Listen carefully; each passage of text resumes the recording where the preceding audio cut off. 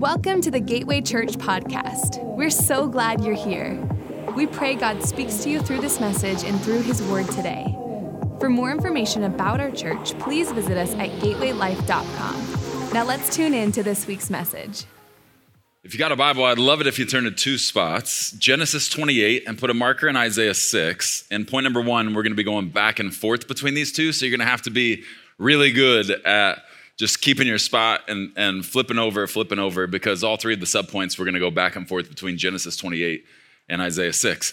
This weekend, we're continuing our series entitled The Name Changer, where we're taking a look at Jacob's life and a little bit of the process that he went through. Last week, we kicked this series off talking about ungodly labels that people try and stick to you, right? What's an ungodly label? It's any description, it's any name, any title, any adjective that someone puts on you that God vehemently disagrees with, right? And we learned that some of us, without even realizing it, have a tendency to live down to these labels just because somebody told us when we were young, this is who we are, right? Labels aren't identities, they're lies, okay? But we can't just talk about labels, we've got to talk about names. Now, I want to be careful with this message because not everybody in Scripture had a literal name change, all right? But all of us have, as in sons and daughters of God, children of God, when we become a believer in Jesus, we receive a new nature, right? We know that in the New Testament, Scripture tells us that not only do we receive a new nature, but we have to put on that new nature daily. And we're going to talk about that later in the series.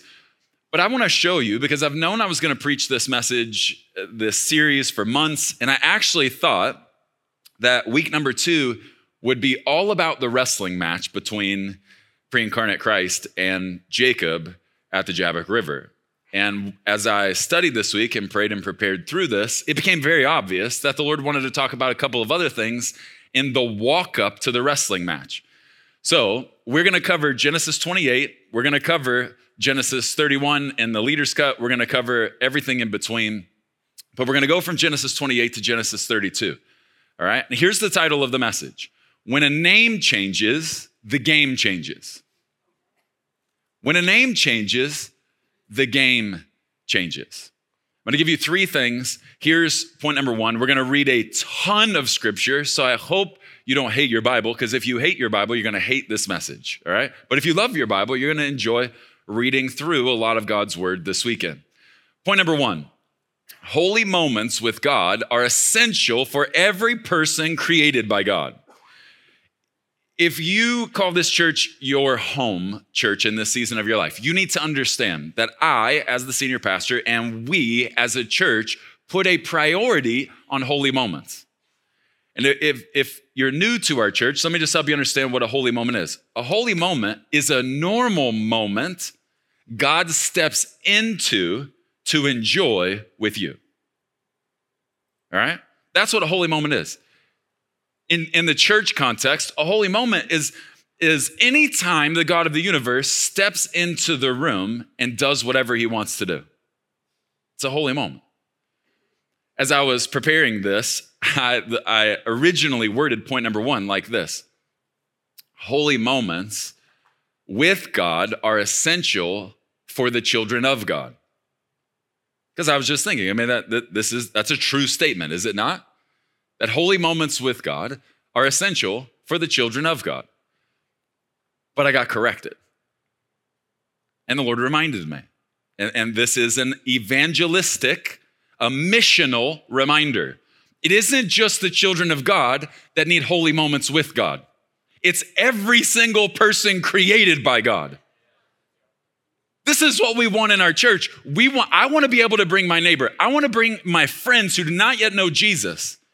And they come into the house of God, but they don't just come into the house of God, they come into the presence of God. And when they come into the house of God, and the presence of God is here, and the pleasure of God is obvious, all bets are off. And I just want to show you in Jacob's life, he experiences a holy moment with God that I personally believe changed his life. Now, this is before the name change. All right, so I just want you to see this, and I want to teach you a little bit about holy moments. Genesis chapter 28, starting in verse 10. Meanwhile, Jacob left Beersheba and traveled toward Haran. At sundown, he arrived at a good place to set up camp and stopped there for the night. Jacob found a stone to rest his head against and lay down to sleep. He slept on a rock, okay? That was his pillow. As he slept, he dreamt of a stairway that reached from the earth up to heaven. And he saw the angels of God going up and down the stairway. At the top of the stairway stood the Lord. And the Lord said, I am the Lord, the God of your grandfather Abraham and the God of your father Isaac. The ground you were lying on belongs to you. I'm giving it to you and your descendants. Your descendants will be as numerous as the dust on the earth. They will spread out in all directions, to the west and the east, to the north and the south. And all the families of the earth will be blessed through you and your descendants. What's more, I am with you, and I will protect you wherever you go. One day, I will bring you back to this land. I will not leave you until I have finished giving you everything I have promised you. Hey, this is a holy moment. If God talked like this to you, would you call it holy? Yeah, okay, let me push a little bit further. How many of us wake up in the morning believing it's possible that God could talk to us or would talk to us like this? Okay, good, a couple of us. That means we have room to grow, all right? If it happened for Jacob, it can happen for you. Watch verse 16. Then Jacob awakened from his sleep and said, surely the Lord is in this place, right here where I am, and I wasn't even aware of it. You know how true that is for so many of us? Some of us are in this room right now, not even aware of the fact that the CEO of the universe is present in this place. Jacob has an epiphany. Surely the Lord is in this place, and I didn't even know it. Watch this next part. But he was also afraid. Preston's paraphrase. He was scared to death. You'll see why. He says, what an awesome place this is, an awe-filled place. He wasn't saying what an amazing place. He was saying what an awe-filled place this is, where God is. It is none other than the house of God, the very gateway to heaven. Incidentally, this was the verse that God gave Pastor Robert, my mentor, for the name Gateway Church. Verse 18 is the verse the Lord gave me 3.5 years ago in London about my name change. The next morning, Jacob got up very early. He took the stone he had rested his head against, and he set it upright as a memorial pillar. Then he poured olive oil over it. That's my favorite part of verse 18. He set the rock upright as a pillar, a memorial pillar. And if you don't know what that means, a memorial pillar was set up to commemorate a holy moment between God and a human. And then he pours oil over it. Okay, I want to teach you a couple of things, 3 things about holy moments, because you may not know this, but as your pastor, I pray every week of my life and yours that you would encounter the God of the universe in tangibly holy moments. Now, you might be praying that your life would be normal. You need to know, if you come to church here, I am actually, as your pastor, praying that your life would be completely abnormal. See how we do that together? You pray for it to be normal, and I'm like, Lord, don't listen to them. Don't do it. Don't listen to them. They were made for abnormal. They were made to walk into a room, and everybody in the room, take note, pay attention, not because they're awesome, but because the God who is awesome walked in with them. So Lord, I pray today will be a tangibly holy moment experience in their lives. I pray this over you all the time. I want to teach you a couple things about holy moments.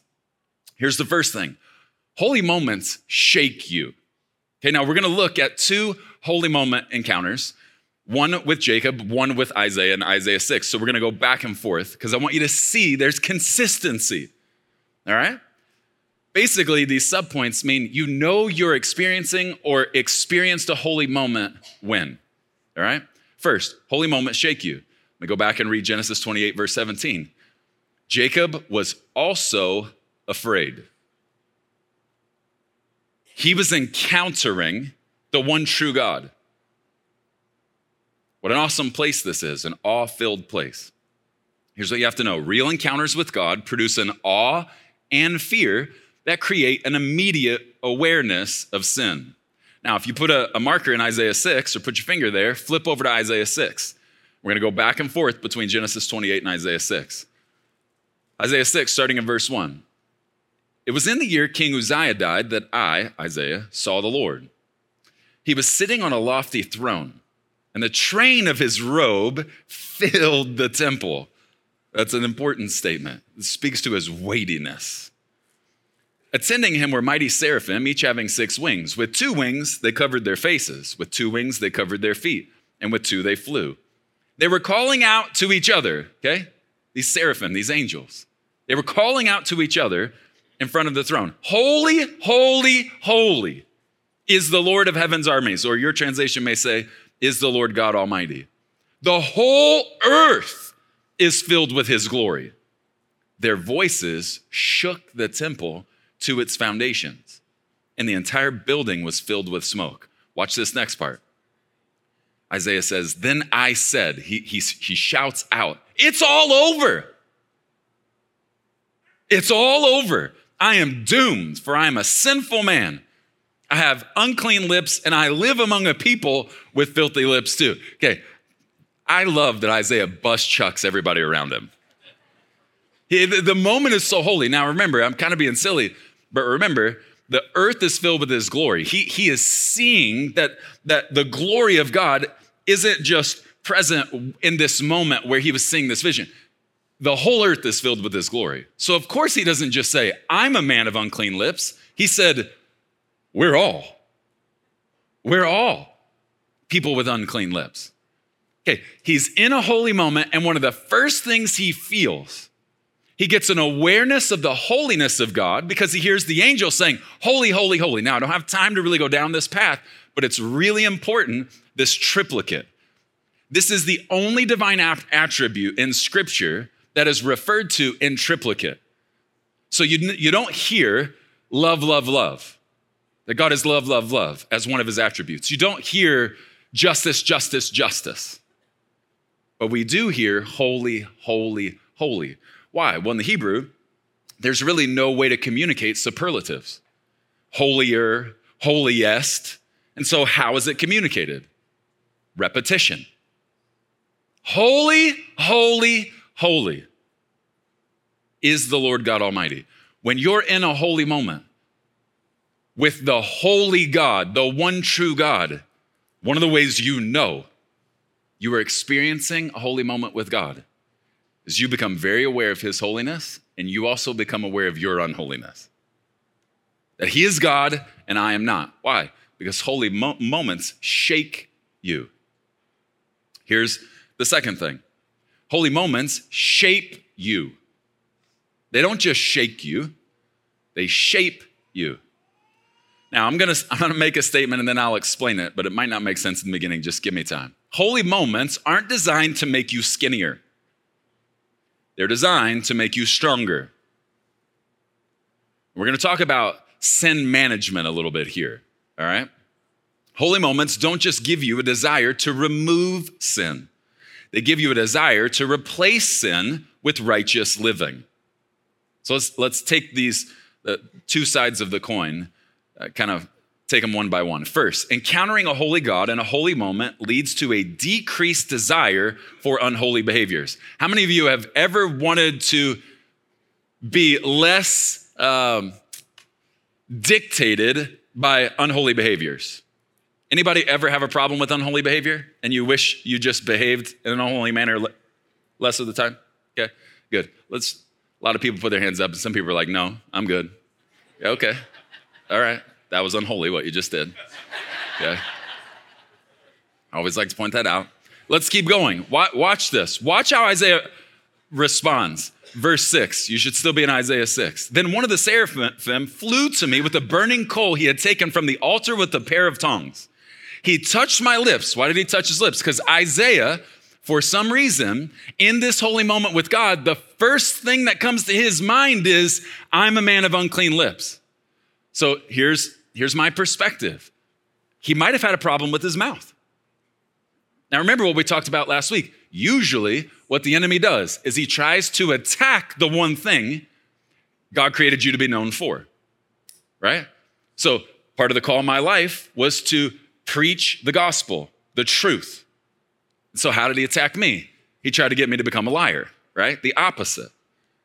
So Isaiah finds himself in this moment, and the first thing, when he encounters the holiness of God, what seems to him to be most unholy is his mouth. And the angel comes and brings a coal, a burning coal from the altar of heaven to do something about his unholy lips. Verse 7, he touched my lips and said, see, this coal has touched your lips. Now your guilt is removed and your sins are forgiven. Yeah, Isaiah got an awareness. When he was in a holy moment with our holy God, this is not going to work. I am now acutely aware of the fact that the way I have used this gift is unholy. And now that I've seen his holiness in a way I've never seen it before, it's going to change the way I use this. And the angel of the Lord comes and says, yep, you're right. This holy moment was meant to shape you. My paraphrase, stop using your mouth the way you used to. This moment was meant to shape you. Let's look at the other side of the coin. Encountering a holy God in a holy moment leads to an increased desire for more holy behaviors. Okay, go back to Genesis 28. Keep your marker in Isaiah 6, but go back to Genesis 28. Watch how Jacob responds in his holy moment. Verse 20. Then Jacob made this vow. If God will indeed be with me. Now, let me just say this. There's disagreement among theologians about whether this is the word if or because. All right, so I know when I read this to you, it's going to sound like Jacob's making an if-then ultimatum. I don't believe that he is. He's essentially saying, because of what God just told me. All right, so just remember that as I read this to you. Jacob makes this vow.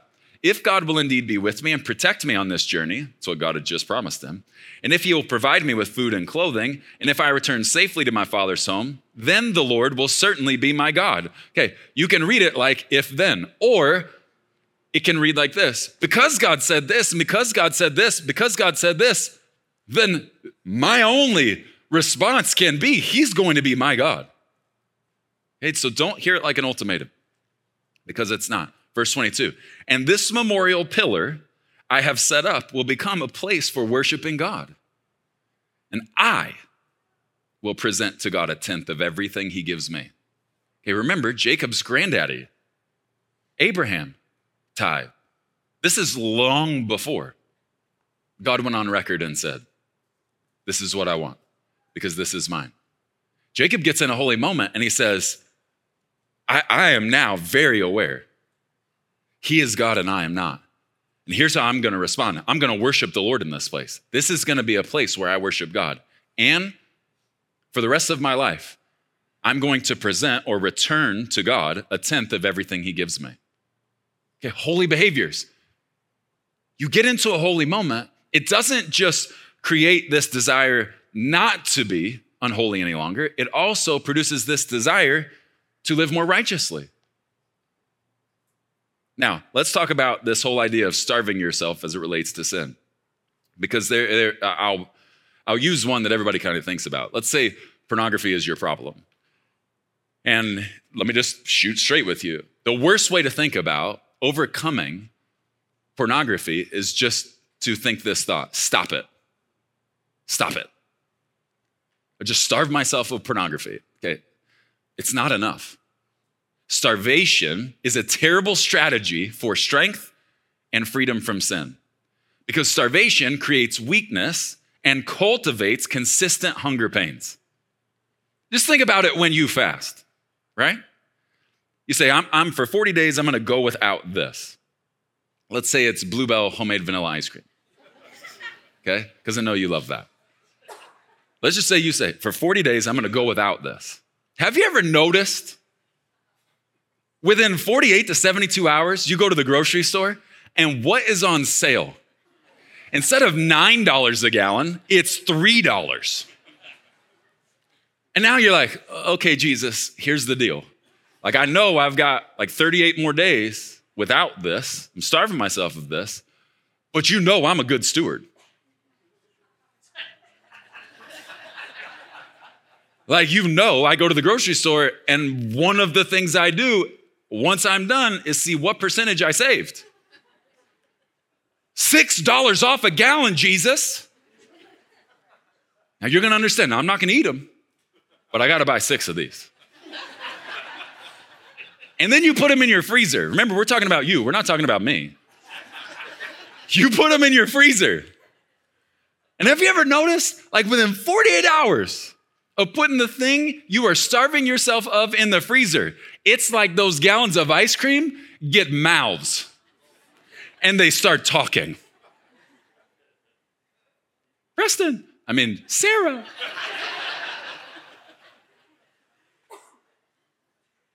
Here we are.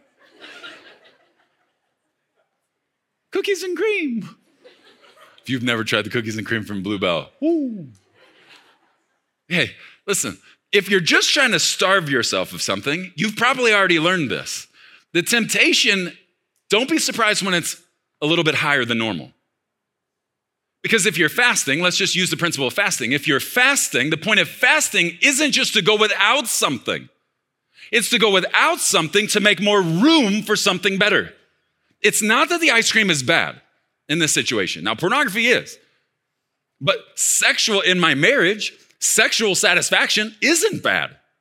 What gets really bad is when people start lumping in porn and sexual satisfaction in marriage into the same bucket. And they say, well, then I have to starve myself sexually because this is bad. No. I don't know if I should say this. It's the 9 o'clock. I could probably get away in the 11 o'clock service, but Holly and I are probably going to teach a class on this at some point because she keeps pushing me about this. Because she's in all these conversations with women, and here's the deal. If you make sexual satisfaction a sin, then don't be surprised if you never experience an orgasm in your marriage. Because in your brain and in your heart, you've lumped it into the same bucket as pornography. Okay, if I starve myself of the ice cream, it's not enough just to say, I'm gonna go without this. I will be more tempted if I don't replace it with something even better. Okay, we're meant to, as followers of Jesus, use the principle of fasting as an everyday principle of life. Don't just starve yourself of sin. Replace sin with righteous living. That's part of what we understand. Holiness is about an excess of God, getting more of God, not just getting less of sin. Here's the third thing. Holy moments don't just shake you, they don't just shape you, they send you. Genesis 29 now, verse 1. Watch Jacob's response to this holy moment. Then Jacob hurried on, finally arriving in the land in the east.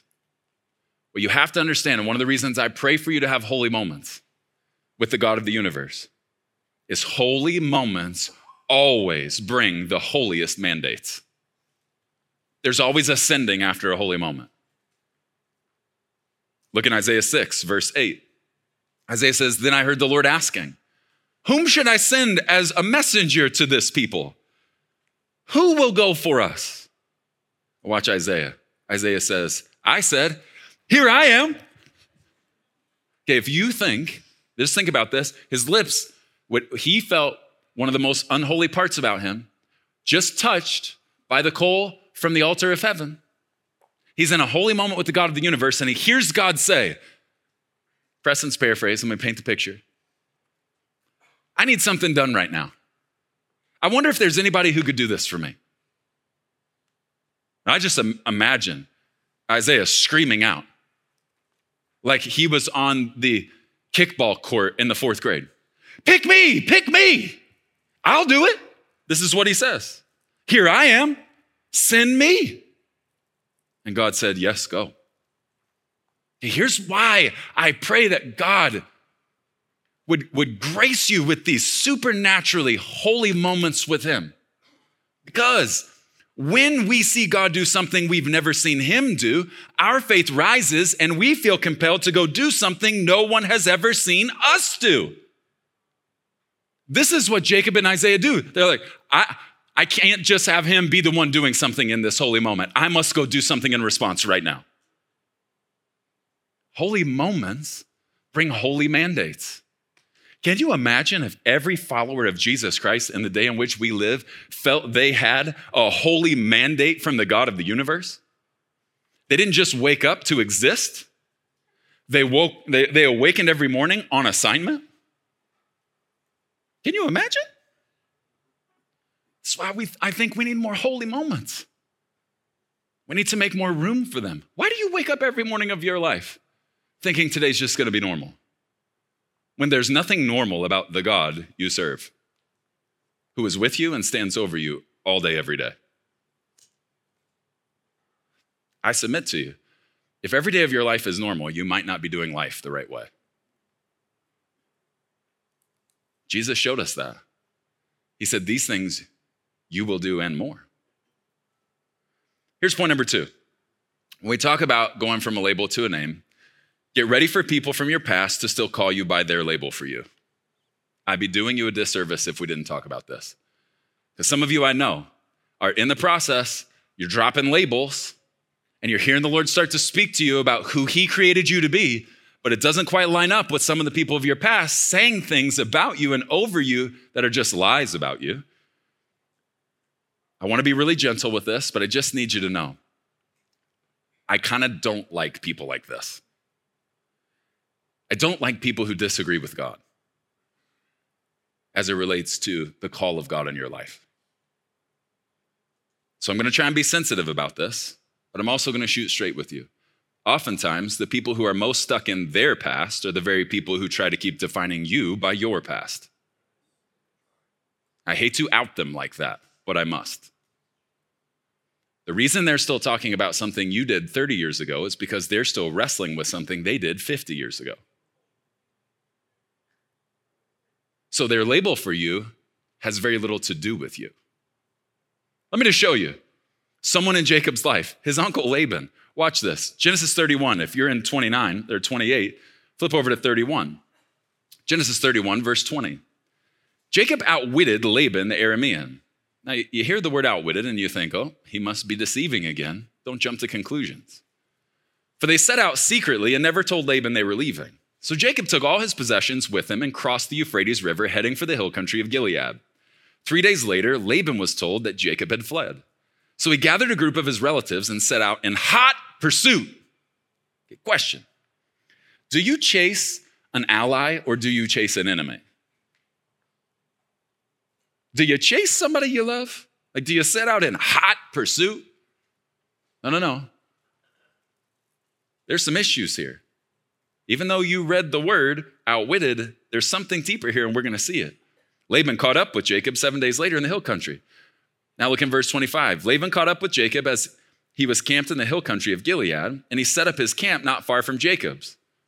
What do you mean, Laban says, by deceiving me like this? Notice he throws out the label. What was Jacob's label? Deceiver. Little liar. Could have been his nickname. Laban goes dirty in the first sentence after catching up to him.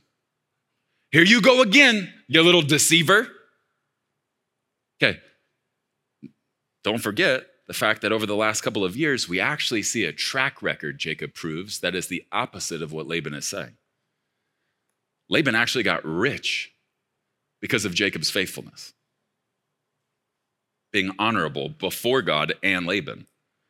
Laban demanded, what do you mean by deceiving me like this? How dare you drag my daughters away like prisoners of war? Okay, kind of sounds pretty bad, doesn't it? But I want to take you back to the beginning of this chapter, Genesis 31, verse 1. And I want you to see something maybe when you've read this chapter you missed. Jacob soon learned that Laban's sons were grumbling about him. Jacob has robbed our father of everything, they said. He has gained all his wealth at our father's expense. They're calling him a thief, deceptive thief. And Jacob began to notice a change in Laban's attitude toward him.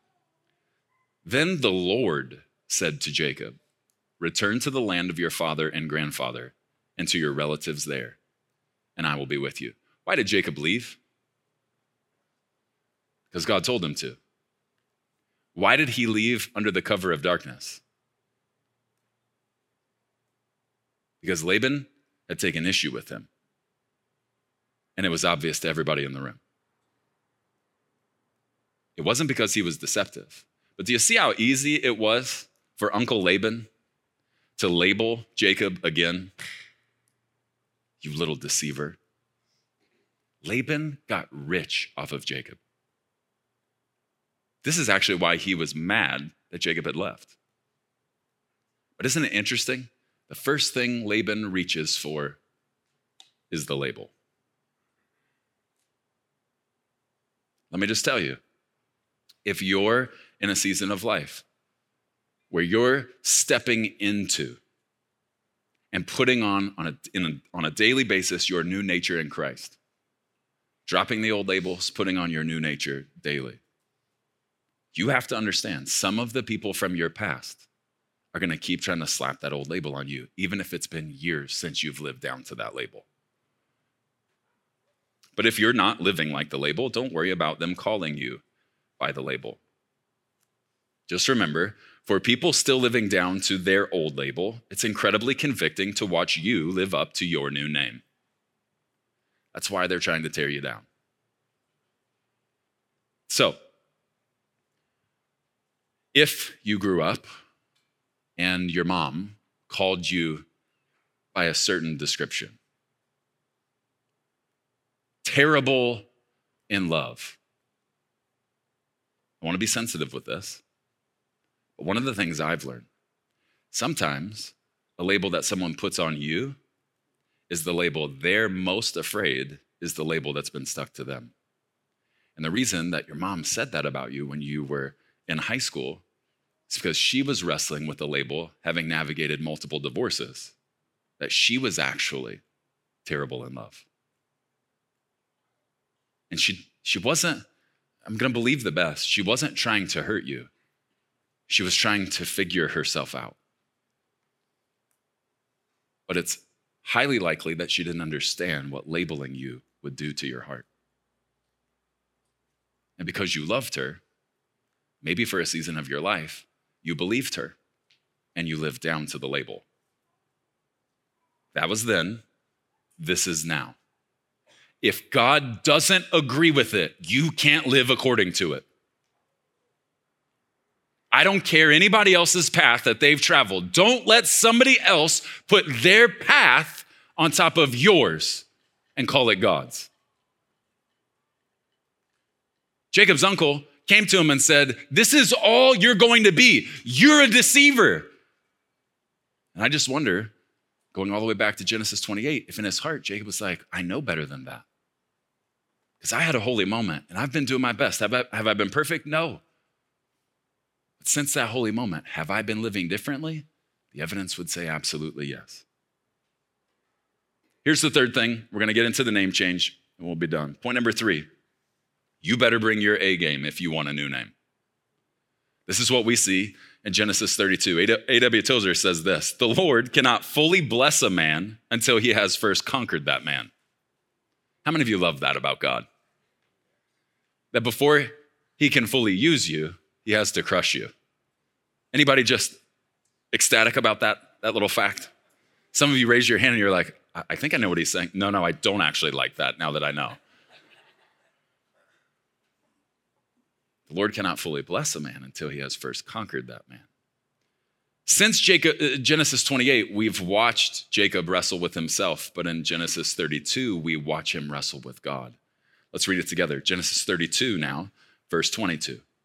During the night, Jacob got up and took his 2 wives, his 2 servant wives, and his 11 sons and crossed the Jabbok River with them. Hit the pause button. Remember, Jacob's on the run. And on one side, he's got his uncle Laban, who is chasing him. On the other side, he's got Esau chasing him, right? With 400 of his fighting men. So he's stuck in the middle of a bit of a situation. He sends his family across the river. After taking them to the other side, he sent over all his possessions. This left Jacob all alone in the camp. And a man came and wrestled with him. Now, Hosea chapter 12 helps us understand the man that wrestled with Jacob was pre-incarnate Christ. He is wrestling with God. He's not wrestling with a man, he's wrestling with the man.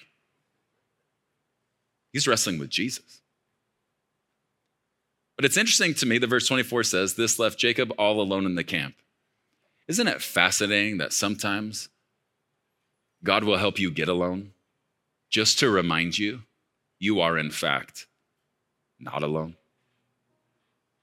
This is one of my pet peeves about children of God. And I'm not saying this at you. I'm saying this to remind you. When someone says to me, and they're a son or daughter of God, and they say, I'm just so alone. The only way you can feel that alone is if you've forgotten the one who said, I'll never leave you alone. Jacob sends his family across the river, and he is alone in the camp, but he's not alone. And he finds himself wrestling, because pre-incarnate Christ comes to wrestle with him. Verse 25. When Jesus saw that he would not win the match, pre-incarnate Christ, wrestling with this man. Now, we know Jacob was strong. We know he was stubborn. He was driven. He worked 14 years for the love of one woman. Homie was stubborn like a donkey.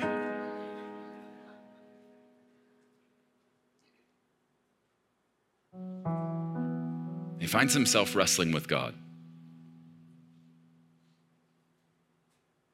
And he would not give in. Watch what happens next. Pre-incarnate Christ touched Jacob's hip. This word in the Hebrew is nagah. Some theologians believe it means struck. Others believe it means touched. I personally believe that it means touched. Because if you had all power in heaven and earth, if you had access to it, you wouldn't need to punch. You could just touch. He dislocates his hip, wrenching it out of socket. And the man said, Jesus says to him, let me go. You're annoying me, bro. The dawn is breaking. But Jacob said, I will not let you go. I will not let, his hip just got knocked out of socket. You know what kind of pain you'd be in? My daughter last year just had hip surgery. It ain't no joke. They dislocated a bone in her hip and turned it, they dislocated. That's a lot of pain. And Jacob still fights through the pain. And Jesus says, let me go. And Jacob says, I will not let you go until you bless me. I am dead set on this. I don't just want a holy moment. I want a holy change. And I want it to be right here, right now. Watch this. Jesus says, what is your name? Interesting that he asked Jacob that question. It's the same question Jacob's father asked him the day he stole the blessing.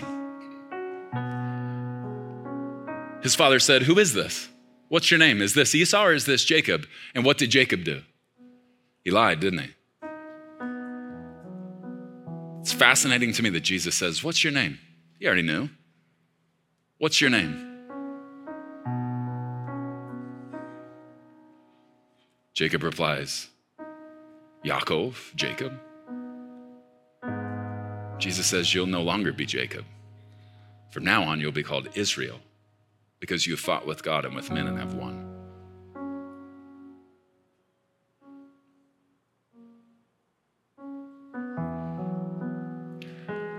I think some of us think that the Christian life is just supposed to be easy. And if you have that thought, you're going to be disappointed consistently. Is anything truly incredible easy? I love my marriage to my wife. Is it easy? Not if you ask her. It's hard. That's part of what makes it so beautiful. See, if you expect it to be difficult, you won't be shocked when it is. But if you expect the Christian life to be easy without any wrestling with God ever, you will be very disappointed from time to time. Because if the expectation you put on God is for things to be easy, that's a promise he won't make.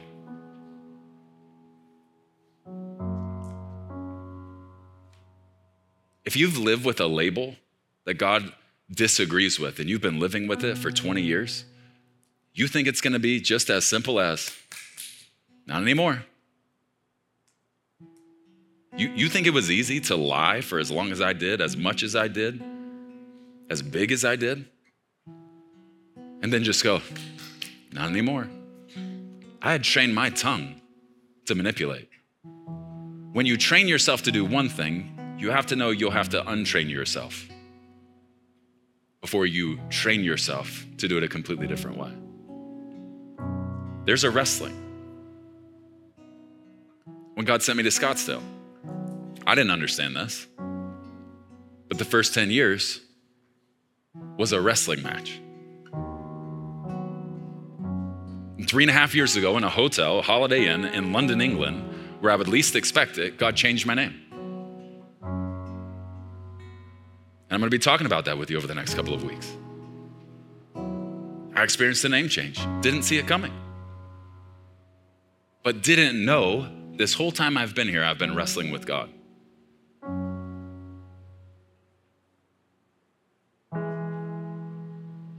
Sometimes I feel like the best thing I can do as a pastor is step into a wrestling match someone is having with God and just encourage them. Satan wants to discourage. God wants you to be encouraged, to keep wrestling, to not give in. Jacob says, I will not let you go. This has been a curse in my family for generations, and I'm not letting go until it's broken. It ends with me. I will not let go until you bless me. Is that selfish? It is not. That's what patriarchs and matriarchs do. But it doesn't come easy. It comes with wrestling.